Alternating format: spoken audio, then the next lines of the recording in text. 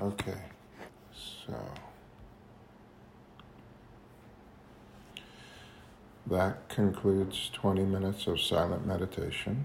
I would encourage you to keep your eyes closed and join me in the third step prayer. We're going to do it one breath at a time with a few breaths in between each line, just trying to actually apply what the prayer is saying.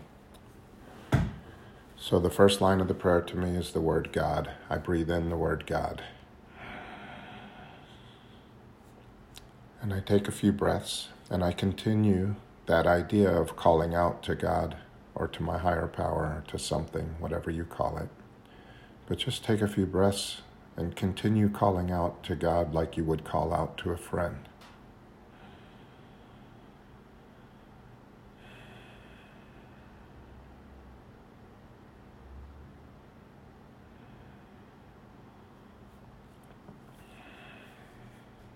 And I breathe out the next line of the prayer. I offer myself to thee.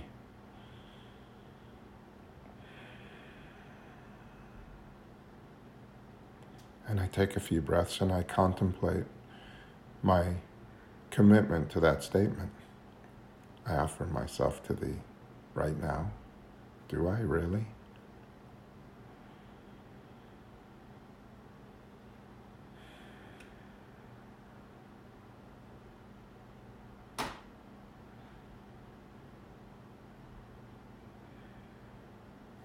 And I breathe in the next line of the prayer. To build with me and to do with me as thou wilt.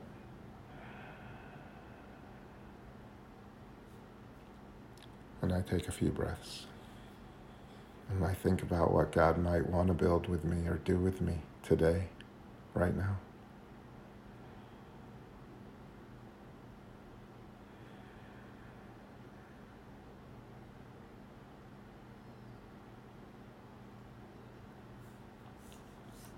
And I breathe out the next line of the prayer.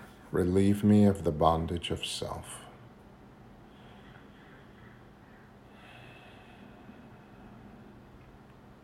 And I take a few breaths. And I try to imagine how quiet it would be if I had no bondage of self, no old ideas, no opinions.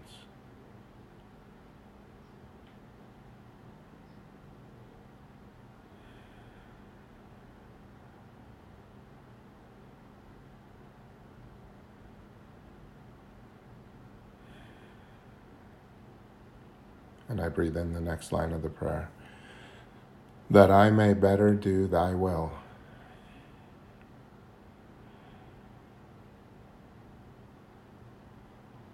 And I take a few breaths and I think about how much better could I do God's will if my mind was quiet and I was open.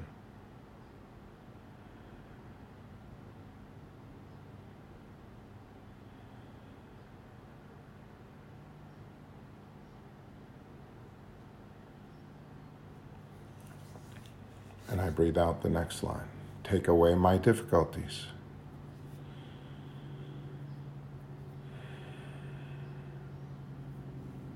And I take a few breaths and I think about my day so far and what were my difficulties? What would I like to have removed?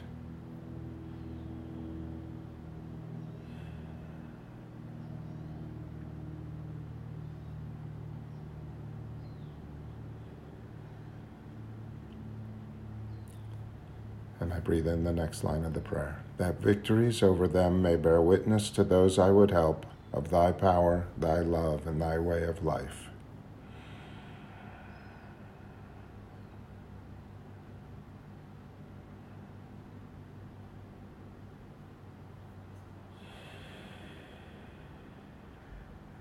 And I take a few breaths and I think about the people I'm going to come in contact with today, that I might come in contact with. And I think about how I might affect their lives and the people they come in contact with if I truly was an example of God's will, God's love, and God's way of life.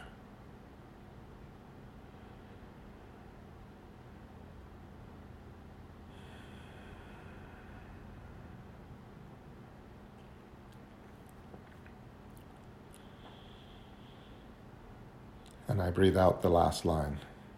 May I do thy will always.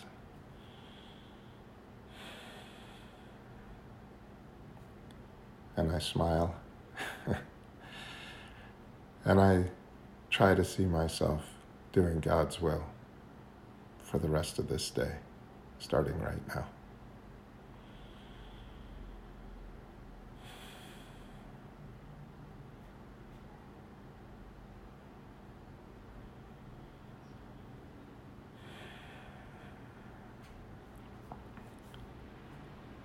And whenever you're ready, gently open your eyes. Allow yourself to become aware of the seeing that's happening. Take a few moments. Continue the breath. God, I offer myself to thee. With your eyes open, living your life right now.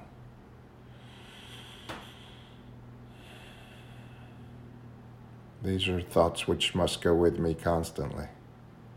How can I best serve thee? Thy will, not mine, be done. So another way of that is, God, I offer myself to thee right now. What would you do with me? Who would you have me be? Would you guide me? And this becomes a way of life. Alcoholics Anonymous is not a way to stop drinking. It's a way of life where drinking isn't necessary. If all of my difficulties are removed and I'm going out into the world being an example of God's will and God's love and God's way of life, where would the drinking come in there? Where would it be necessary to drink?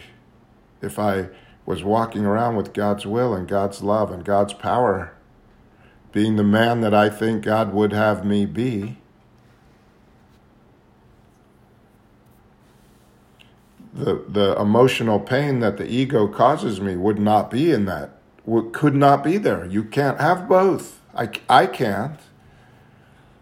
I'm either in this relationship with this higher power and having the benefits of that, or I'm in the relationship with alcoholism and having the benefits of that. And there are no half measures.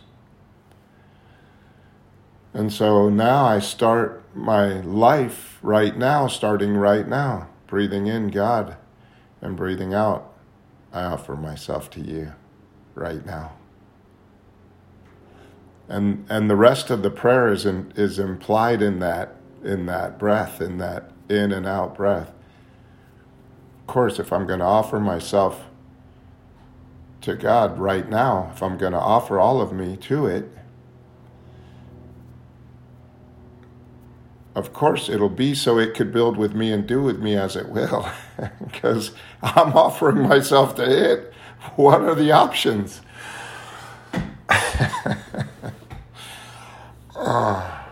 I'm Randy, I'm alcoholic.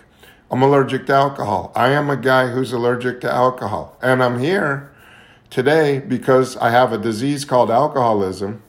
And because I had that disease called alcoholism, I had to drink alcohol, because what I found for myself was that alcohol was the easiest to get, best working over-the-counter treatment for my alcoholism.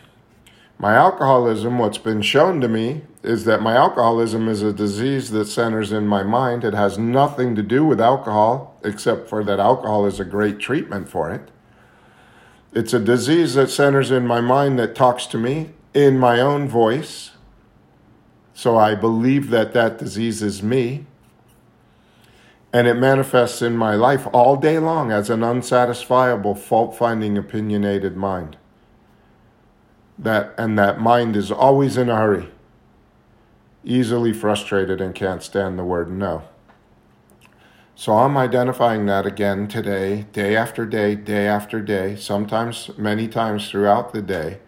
Because if I don't identify the disease, I'm not going to do the treatment. Because I won't know that it's the disease. When it talks to me in my own voice, it's very seductive, and it's very difficult to differentiate that voice from reality, that voice from what's really going on. I think I know what's happening, and I think that's why I'm full of complaints all the time, because I think that it should be different. But again, whenever I have a complaint, that's me saying, I know better. I know better. This shouldn't be this way. God, hey God, you're screwing up again, buddy. I don't know, but I'm sure you have all knowledge and all power, but I think you missed this one over here.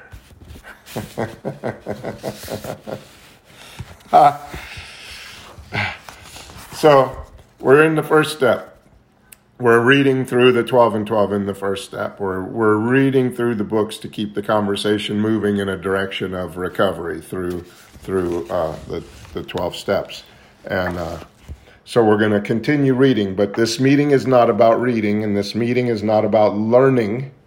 Even though learning happens, it's not about learning. It's about being present. It's about prayer and meditation. It's about coming to believe right now that a power greater than myself could restore me to sanity. And I can't. And I'm the wrong power for that job.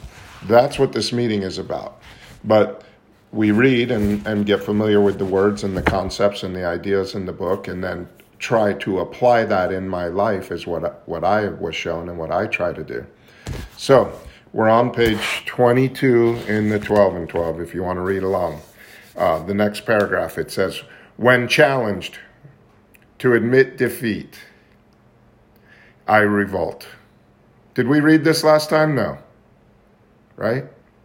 No. Thank you, Annie. When challenged to admit defeat, I revolt. It said in the first paragraph that every natural instinct in me cries out against this idea of personal powerlessness. So it's just saying it over and over and over again in a new way. And I want to say this because this, I think, is the last time it talks about complete defeat. Maybe one more time in this paragraph. But complete defeat is the thing that allows me to get to the place where my admission of personal powerlessness finally turns out to be the firm bedrock upon which a happy and purposeful life can be built. So if my happy and purposeful life is going to be built on my admission of personal powerlessness, I'm going to have to get to a place of complete defeat. It's not a negative thing. It's the best thing that ever happened to me. So this is not complete defeat in the way that the world sees complete defeat, that now you're completely defeated. This is getting to a place where I can be reborn. It's another word. That's a sentence out of the big book. That's not a Jesus thing that I'm referring to. But I need to get to a place where I can be reborn right now. And that's only going to happen when I get to the place where I see that on my own power, I'm a complete defeat at being happy and purposeful and whole in this moment. That's all. I'm not a complete defeat at driving my car. I'm a great car driver. I'm a self-proclaimed great driver.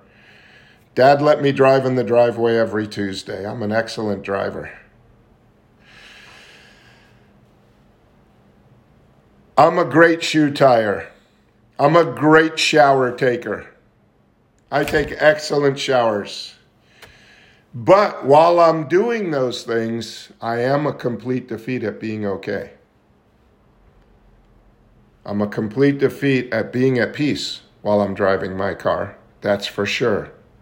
I'm a complete defeat at being okay while I tie my shoes with my own mind.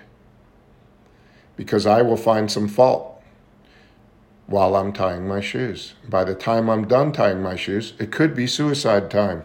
Nobody knows for sure how deep and how painful that tying of the shoes event could be. But I have been there where bent over to tie my shoes. By the time I sat up, I needed a divorce. I hated my life. And the pain of getting a divorce and doing all that was more painful than actually killing myself. So that seemed like a better solution. And all I had to do was tie my damn shoes. So, when first challenged to admit defeat, I revolt. I had approached AA expecting to be taught self-confidence. I came here to learn some stuff. And I came here to learn how to not drink successfully. Because I thought not drinking was my problem. I thought drinking was my problem, and I thought that if I stopped drinking, I wouldn't have all the bad luck associated with drinking and blacking out and losing jobs and all of the bad luck that comes with drinking. Then I was told that so far as alcohol is concerned, self-confidence was no good whatever. In fact, it's a total liability. Until I could admit that I couldn't quit drinking, I couldn't quit drinking. Every day that I thought I could quit drinking was the day that I told myself I would quit tomorrow. Because I could still do it, and I was going to do it, and I'm going to do it tomorrow. But today, it's a little late. I'm a six-pack in. I'm just going to finish off today. My self-confidence is a total liability when it comes to admitting complete defeat.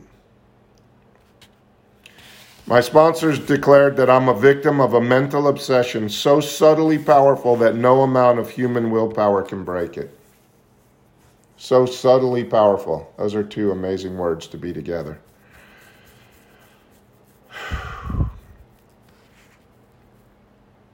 There was, they said, no such thing as the personal conquest of this compulsion by the unaided will. I'm not going to get through this on my own. I go to a couple of meetings. I go to one meeting. It's a different program, but it's a 12-step program. And this guy always identifies as I'm an atheist. I'm an atheist, and I'm available for sponsorship for anyone who's an atheist. And I think that's lovely. That is lovely. That is lovely, but how do you get through this paragraph? I don't care what you call this thing called a higher power, but there is something that restores us to sanity, and it's not me. And it doesn't matter what you call it. I don't care anymore. You can call it anything you want, and I know I just turn that is the one that has all knowledge and power, all power. And you call it by this name, and I call it by whatever name I call it. But there is one who has all knowledge and all power. Call it what you will. Okay. Relentlessly deepening my dilemma, my sponsor points out my increasing sensitivity to alcohol, an allergy they call it. The tyrant alcohol wields a double-edged sword over me. First, I'm smitten by an insane urge. I'm going to say that I am damaged by an uncontrollable mind that tells me that you're in so much pain that you need a treatment for this pain. And that's why I reach for the first drink. I don't think anybody slips in Alcoholics Anonymous. I think if you drink, you're drinking to kill the pain of alcoholism, period. So you have options. You can kill the pain with alcohol, or you could pick up the phone and call a sponsor or call a meeting or go to a meeting and start doing a little anything,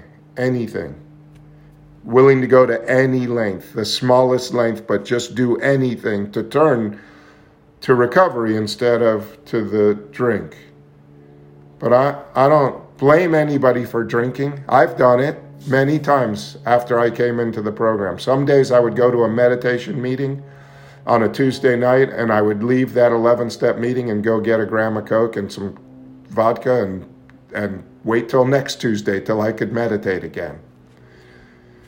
So, but I'm smitten by an insane urge or an incredible amount of pain in my mind that condemns me to go on drinking. And then the allergy of the body assures that I will ultimately destroy myself in the process.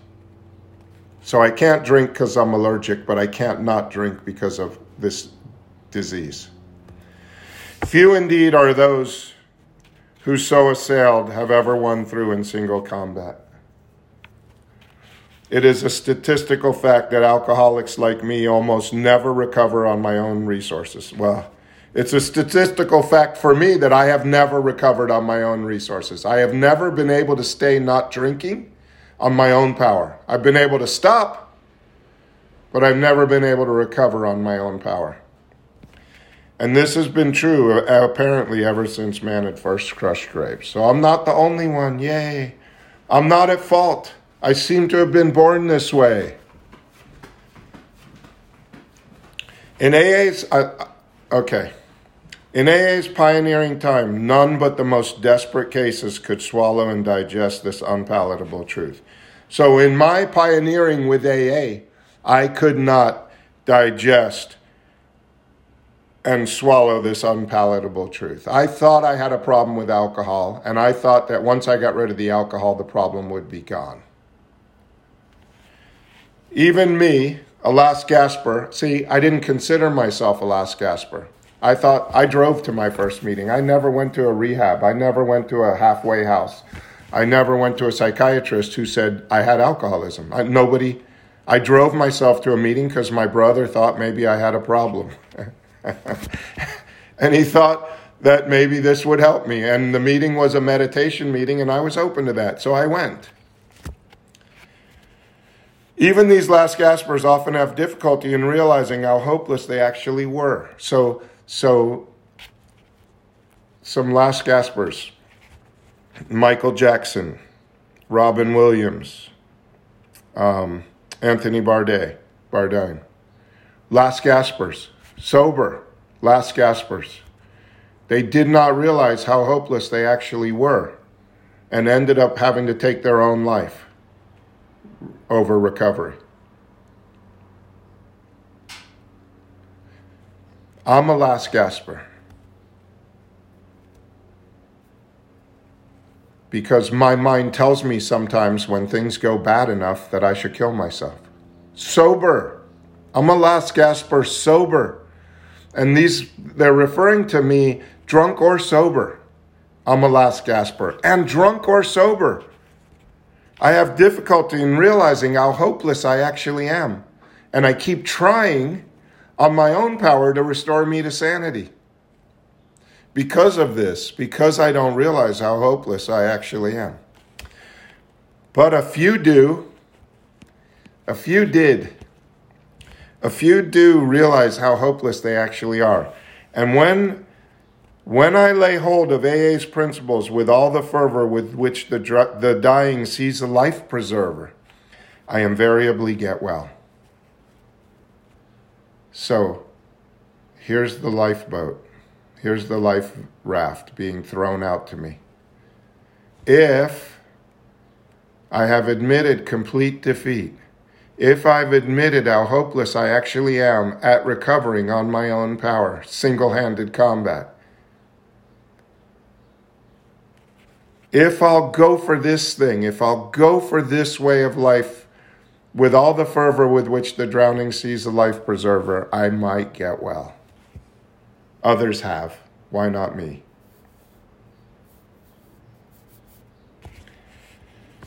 That is why the first edition of the book Alcoholics Anonymous, published when our membership was small, dealt with low bottom cases only. Many less desperate alcoholics tried AA, but did not succeed because they could not make the admission of hopelessness. So I would encourage you this week, during the week, to explore your degree of hopelessness at recovering from this disease, not from alcohol, from the mind-powered disease of alcoholism, on your own power.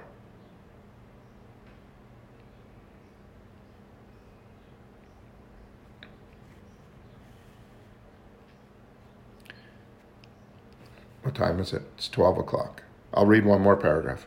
It is a tremendous satisfaction to record in the following years this changed. Alcoholics who still had their health, their families, their jobs, and even 2 cars in the garage began to recognize their alcoholism. Because It's been shown to them. It's been shown to me. What's wrong with me? It's not alcohol. And as this trend grew, I've been joined by young people who are scarcely more than potential alcoholics. Some people see their alcoholism way before it kills them, way before they have to lose everything. They are spared the last 10 or 15 years of literal hell the rest of us go through. Since step one requires an admission that my life has become unmanageable, how could people such as these take this step? One way is that I stop pointing to the outside life as the unmanageable life. When I came in, my sponsor made me write 20 reasons why my life was unmanageable, and I was newly sober, and all those 20 reasons related to alcohol and the damage alcohol had done to me on the outside. I didn't know anything about alcoholism, and if he was talking about it, I didn't hear anything about it. What I kept hearing is just don't drink today and you're a winner. Go to meetings, work steps, get a sponsor. The first year is the hardest. Then when you get a year, you know what they tell you? The second year is the hardest. Then they tell you you're a baby till you're 5. And they just keep pushing the pain down the line. But they don't tell you what alcoholism is. Alcoholism is a disease that centers in my mind, that talks to me in my own voice, that shows up as an unsatisfiable mind, even when I get exactly what my mind tells me is the thing that would make me happy. When I get that thing, I'm not happy. It changes the target. That's what alcoholism is. I have to admit that my life, what goes on inside of me, is unmanageable. I can tie my shoes, I can drive my car, I can show up at work. But man, I'm in pain while I'm doing those things. I'm dying inside, and on the outside, I'm smiling and I'm going to meetings and I'm telling everybody how great God is.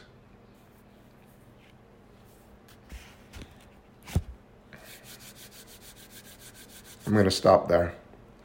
I appreciate you all so much. I'll tell you why.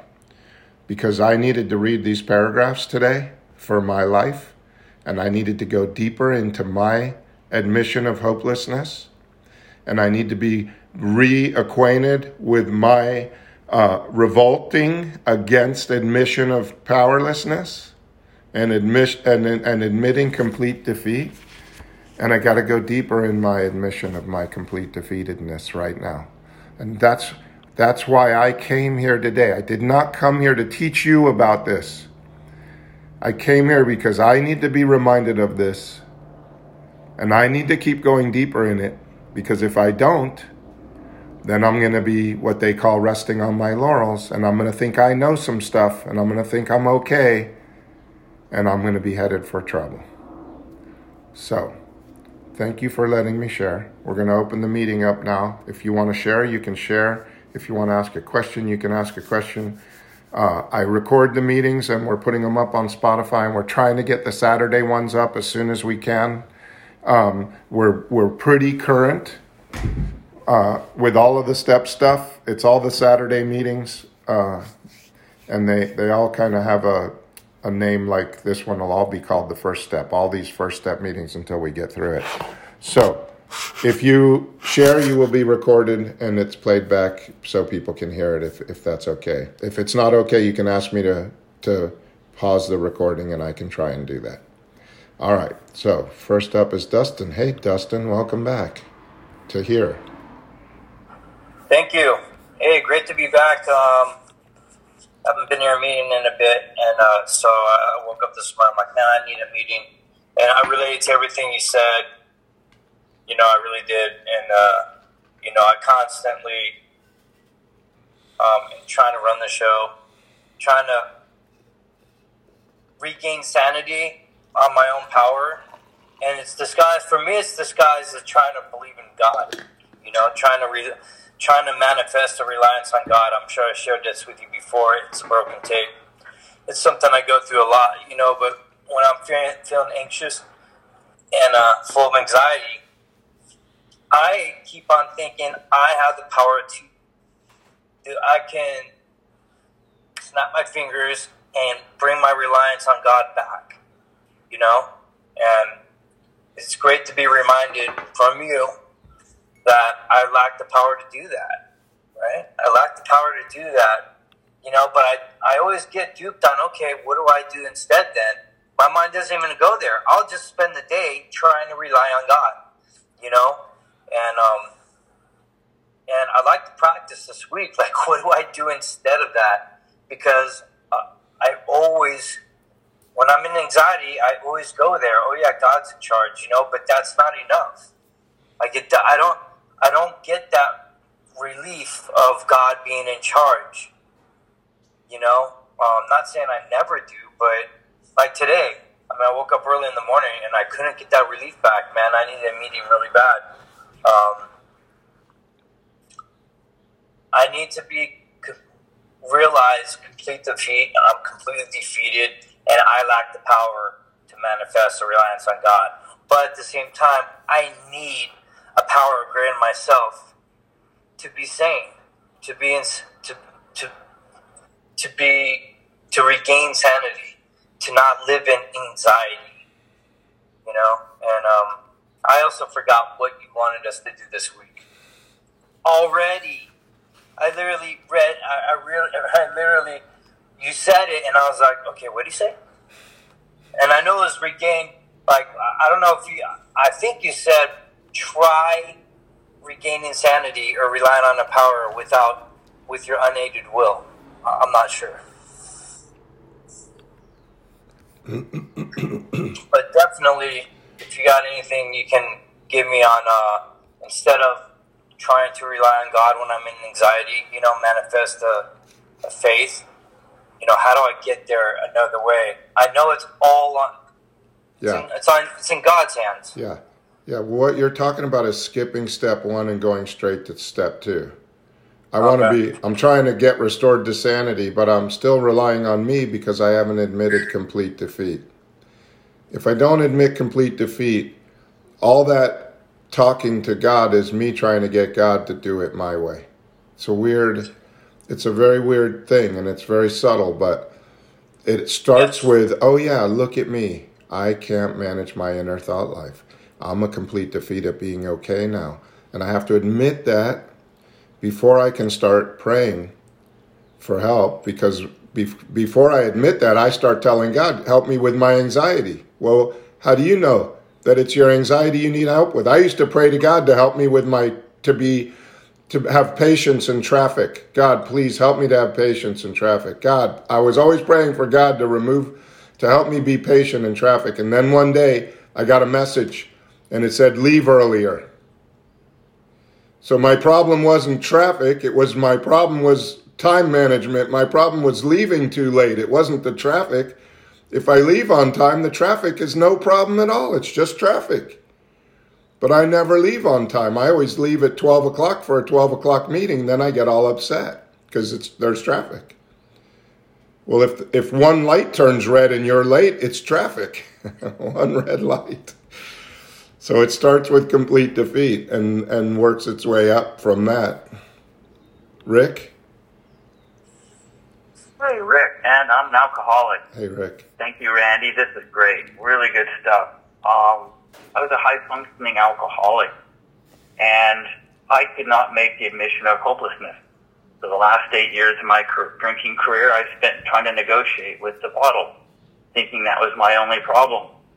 In my first meeting, my soon-to-be sponsor said, no, you crossed the line. Go put your butt in the seat. There's nothing I can teach you here so you can go back. It's all about going forward, and you're not drinking anymore. I'm like, what? No, I didn't come here for that. I came here for, the tips on how to go back. There is no going back. That was the one thing that I hadn't tried yet. One thing. And hopelessness, that was what it ultimately came down to, is I was out of ideas. I had nothing left. It was the last thing I wanted to do. Ironically, it was the most painless thing to do. It was the weirdest thing, but it was less painful than all the things I was trying to do to negotiate with the bottle over 8 years. I just said, I don't have this. I'm done. And, I'm coming up on 3 years. All because of my higher power. Nothing to do with me. The only thing I do is, or remotely do, is just try to turn and just say, I don't have this. Please help. You know, let's work on this. So I am grateful to my AA team here, and I'm grateful to my higher power. And I'm grateful to be here today. Thank you. Thanks, Rick. Beautiful. Welcome. Scott. Thank you so much, Randy, as always. Scott, definitely an alcoholic. Hi, Scott. I'll feather right into the two previous shares. I try to read 60 through 63 every day. But after reading this needs to be before 60 and 63. Oh my God, does it. I was so damn lucky. Oh my. I drank before I went to an airplane to serve people. I had that down to a science. I knew just how much to drink on a layover, that I wouldn't test positive. Oh, for 40 years. But my luck ran out. My wife of 37 years said, no more. No more. You're not lucky anymore. Because I can't live with you. And I went into a hotel next to the airport, and I thought I'd celebrate. And I go get some Popeye's chicken, because I haven't had Popeye's chicken in 30 years because she didn't like it. And I was sick to my stomach eating this greasy stuff. But I kept that package and put pieces of it in my suitcase. So every layover, I would see what I'd come to. Step one, oh my God. Then when I retired, I didn't see that anymore. But Facebook for my anniversary would put a picture of that miserable Popeye chicken package up on Facebook, reminding me of the anniversary.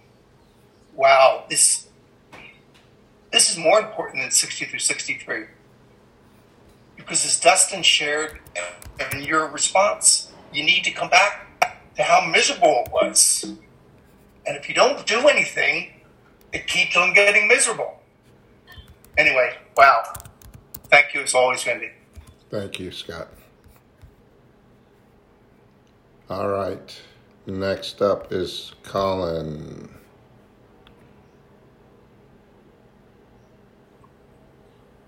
Thank you, Randy. I'm Colin. I'm an addict with alcoholism. And I really, really enjoyed that session today, Randy. I loved the first step. I admit my powerlessness every day in the hopes that one day I'll actually accept it.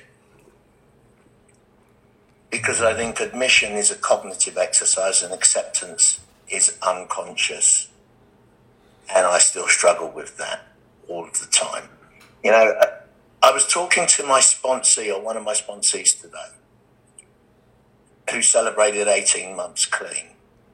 And he said to me, not drinking has become second nature to me now. And I had to think about that, because I thought, it's second nature to me as well now, not to pick up. But that doesn't mean that my first nature is still an addict and an alcoholic. I was reminded of a story that I heard a long time ago, which has come back to me in recovery. It's a story of a scorpion and a frog that get to a river. They arrive at the riverbank at the same time, and they both want to cross the river. And the scorpion says to the frog, let me jump on your back, you swim across the river, and then we'll both get to the other side safe. And the frog says, no, I'm not letting you on my back because you'll sting me. And the scorpion says, why would I sting you? If I sting you, you'll die and I'll drown. So we'll both be losers. And the frog thinks about it and says, okay, jump on. Halfway across the river, the scorpion stings the frog. The frog starts to go down with the poison, and he looks at the scorpion, who's now drowning, and says, why did you do that? Now we're both going to die. And the scorpion shrugs and says, I'm a scorpion. It's in my nature.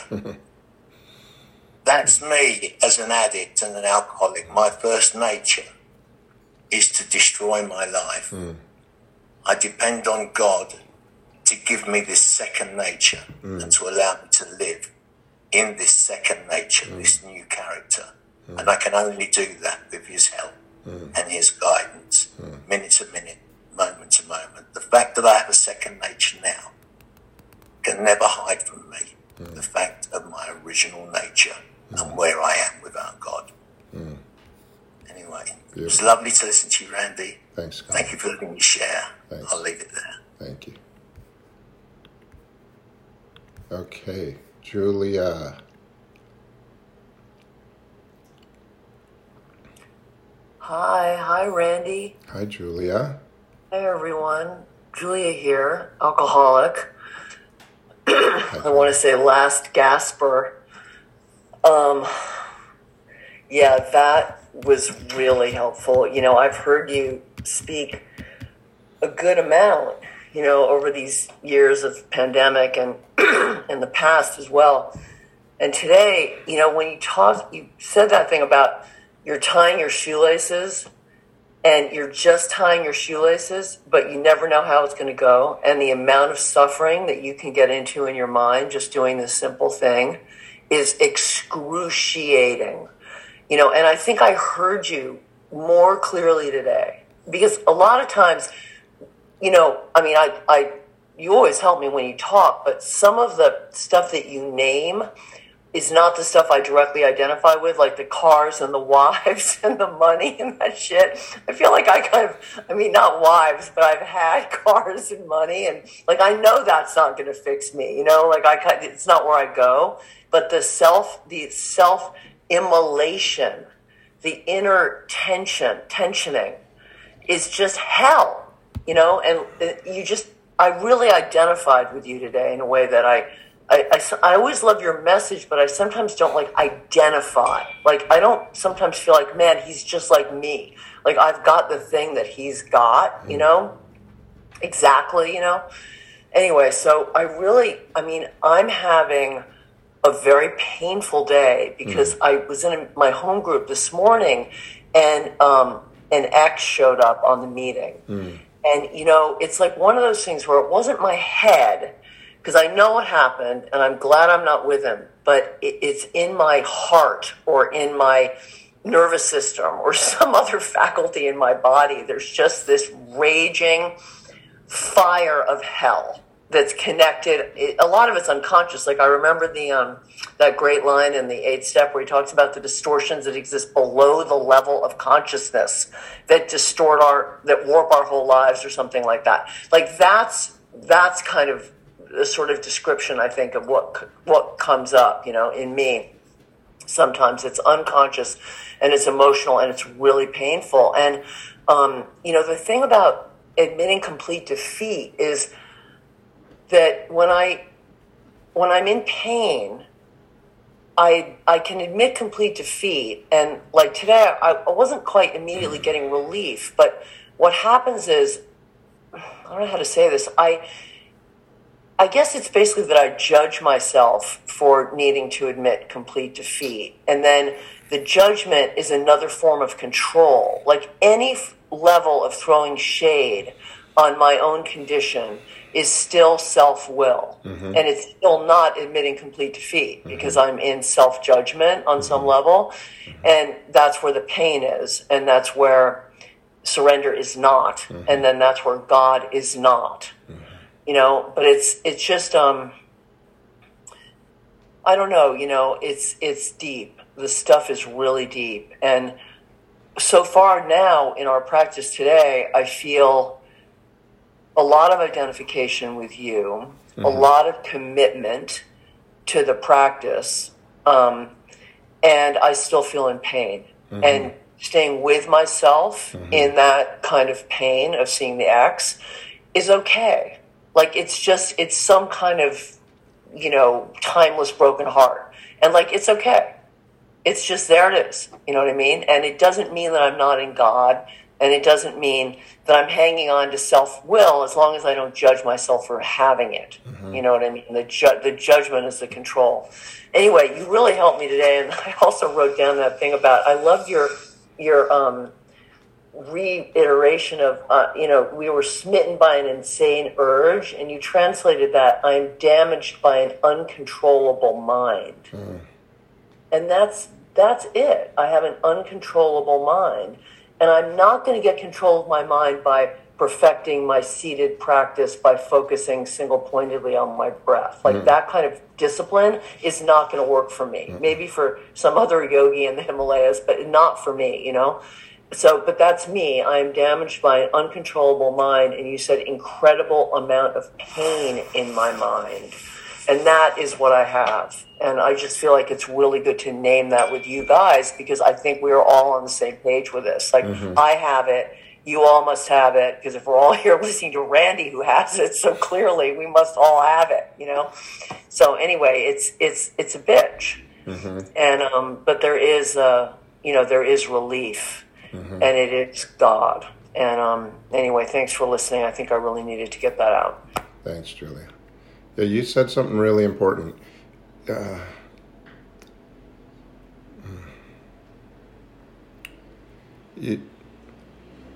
I want relief from what's bothering me. And I ask God to give me the relief from what's bothering me. But all I really need to do is rightly relate myself to God. Not ask it to remove it, but just say, look at me, God. I'm feeling jealousy again. I'm feeling anger again. I'm feeling resentments again. I'm a resentful person. And just in the admitting of that, that is the admitting of complete defeat. That is not trying to change it. I might always have that reaction when I see an X. I might always have that. That's okay. I just admit to God that I have it.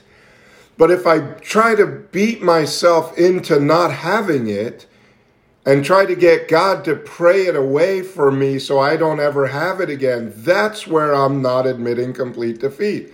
That's where me saying, no, God, you got this wrong. This didn't work out right, and I'm going to be in pain about it forever until you fix it. That's not how it works. It's admitting right now, look at me, I still am angry. I still am jealous. I still have these. I still want that thing. And I think that thing will make me happy, whatever it is that you relate to.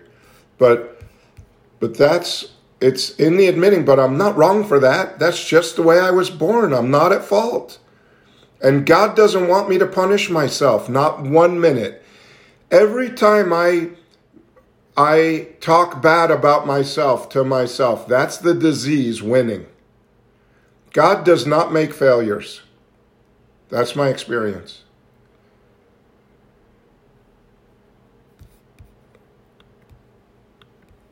Eric, you're up. Oh, did I unmute you? Uh-oh. I released you from the page, so I can't find you now. Will you raise your hand again? Oh, there you are. Okay. Okay. There you go. Thank you. I'm Eric, and I'm alcoholic. Hi, Eric. Wow. Boy, that talk really hit me between the eyes, Yeah, it was it's so funny. I'm speaking tonight on the 10th step, and I was this morning thinking about, what do I have to really bring to the meeting today? And I was going over, just how I'm present today and how my ego has just been smashed in every conceivable way that I can imagine over a period of time. And then you started talking about the admitting complete defeat, and it's just such an amazing message for me today, and how it is. I'm experiencing it right now. What I've been going through is that I start talking and then my mind skips, and then I forget what I'm saying, and then I get stressed and I start to feel anxious and I get frustrated because I can't remember what I'm trying to say, and then it turns into some bizarre thing that I need to give to God. It's this, something I'm completely powerless over, and I just can't turn it off. And so the admitting complete defeat of whatever it is, losing my train of thought, feeling like I don't have self-confidence in certain things, which you read about as well, or in this paragraph, and so many levels of that,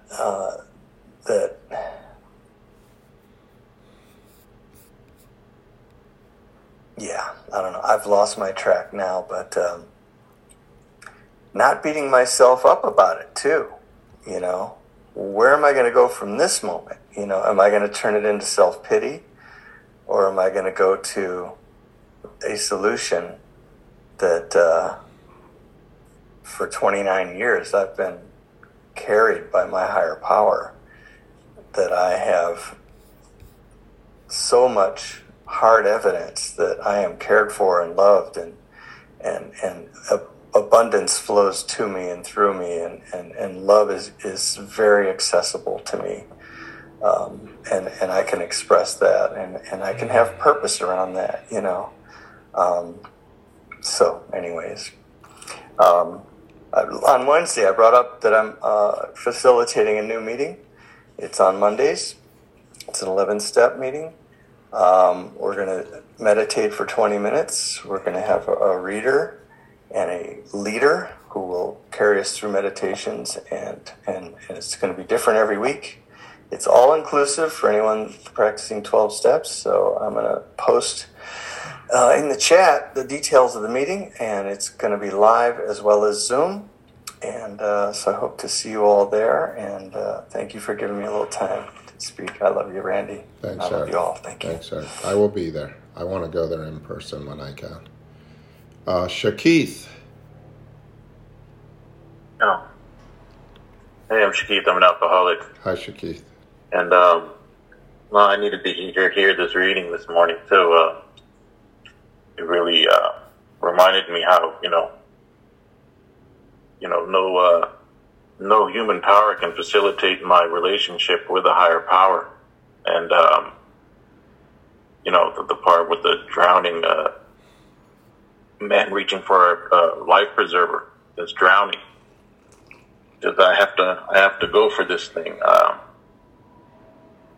have to want it, because the only thing that changes subconscious behavior is prayer.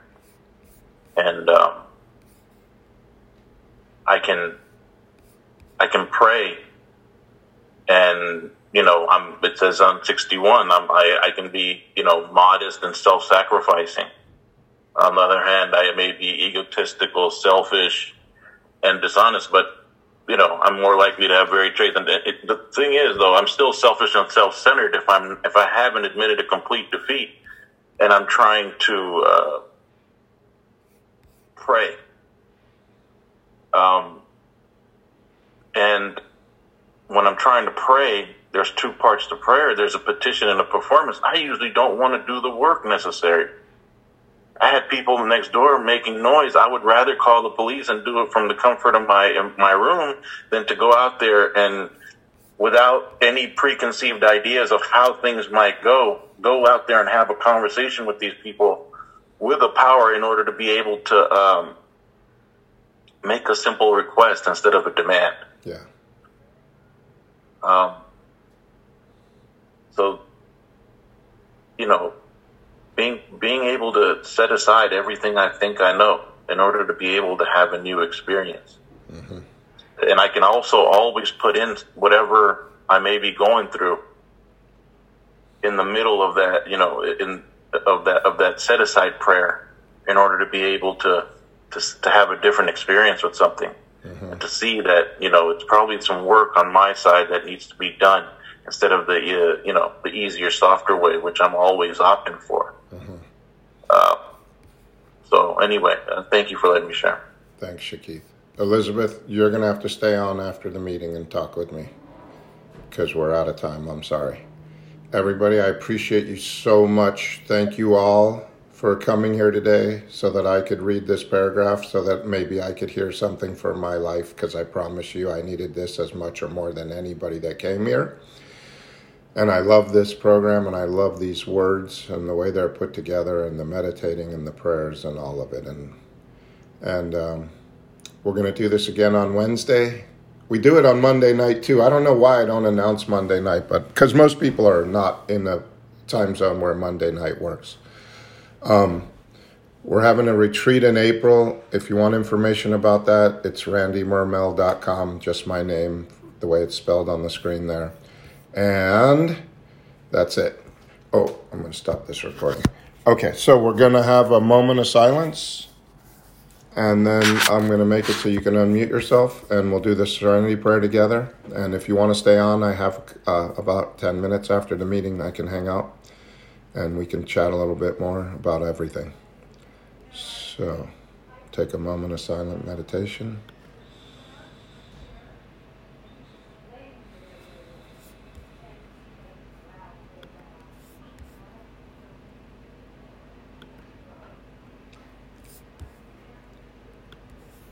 And if you'd like to unmute yourself.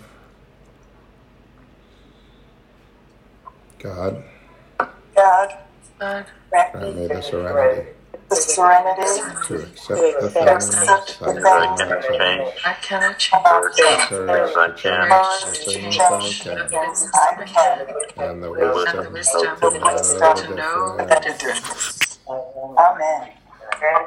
Amen. Keep coming back.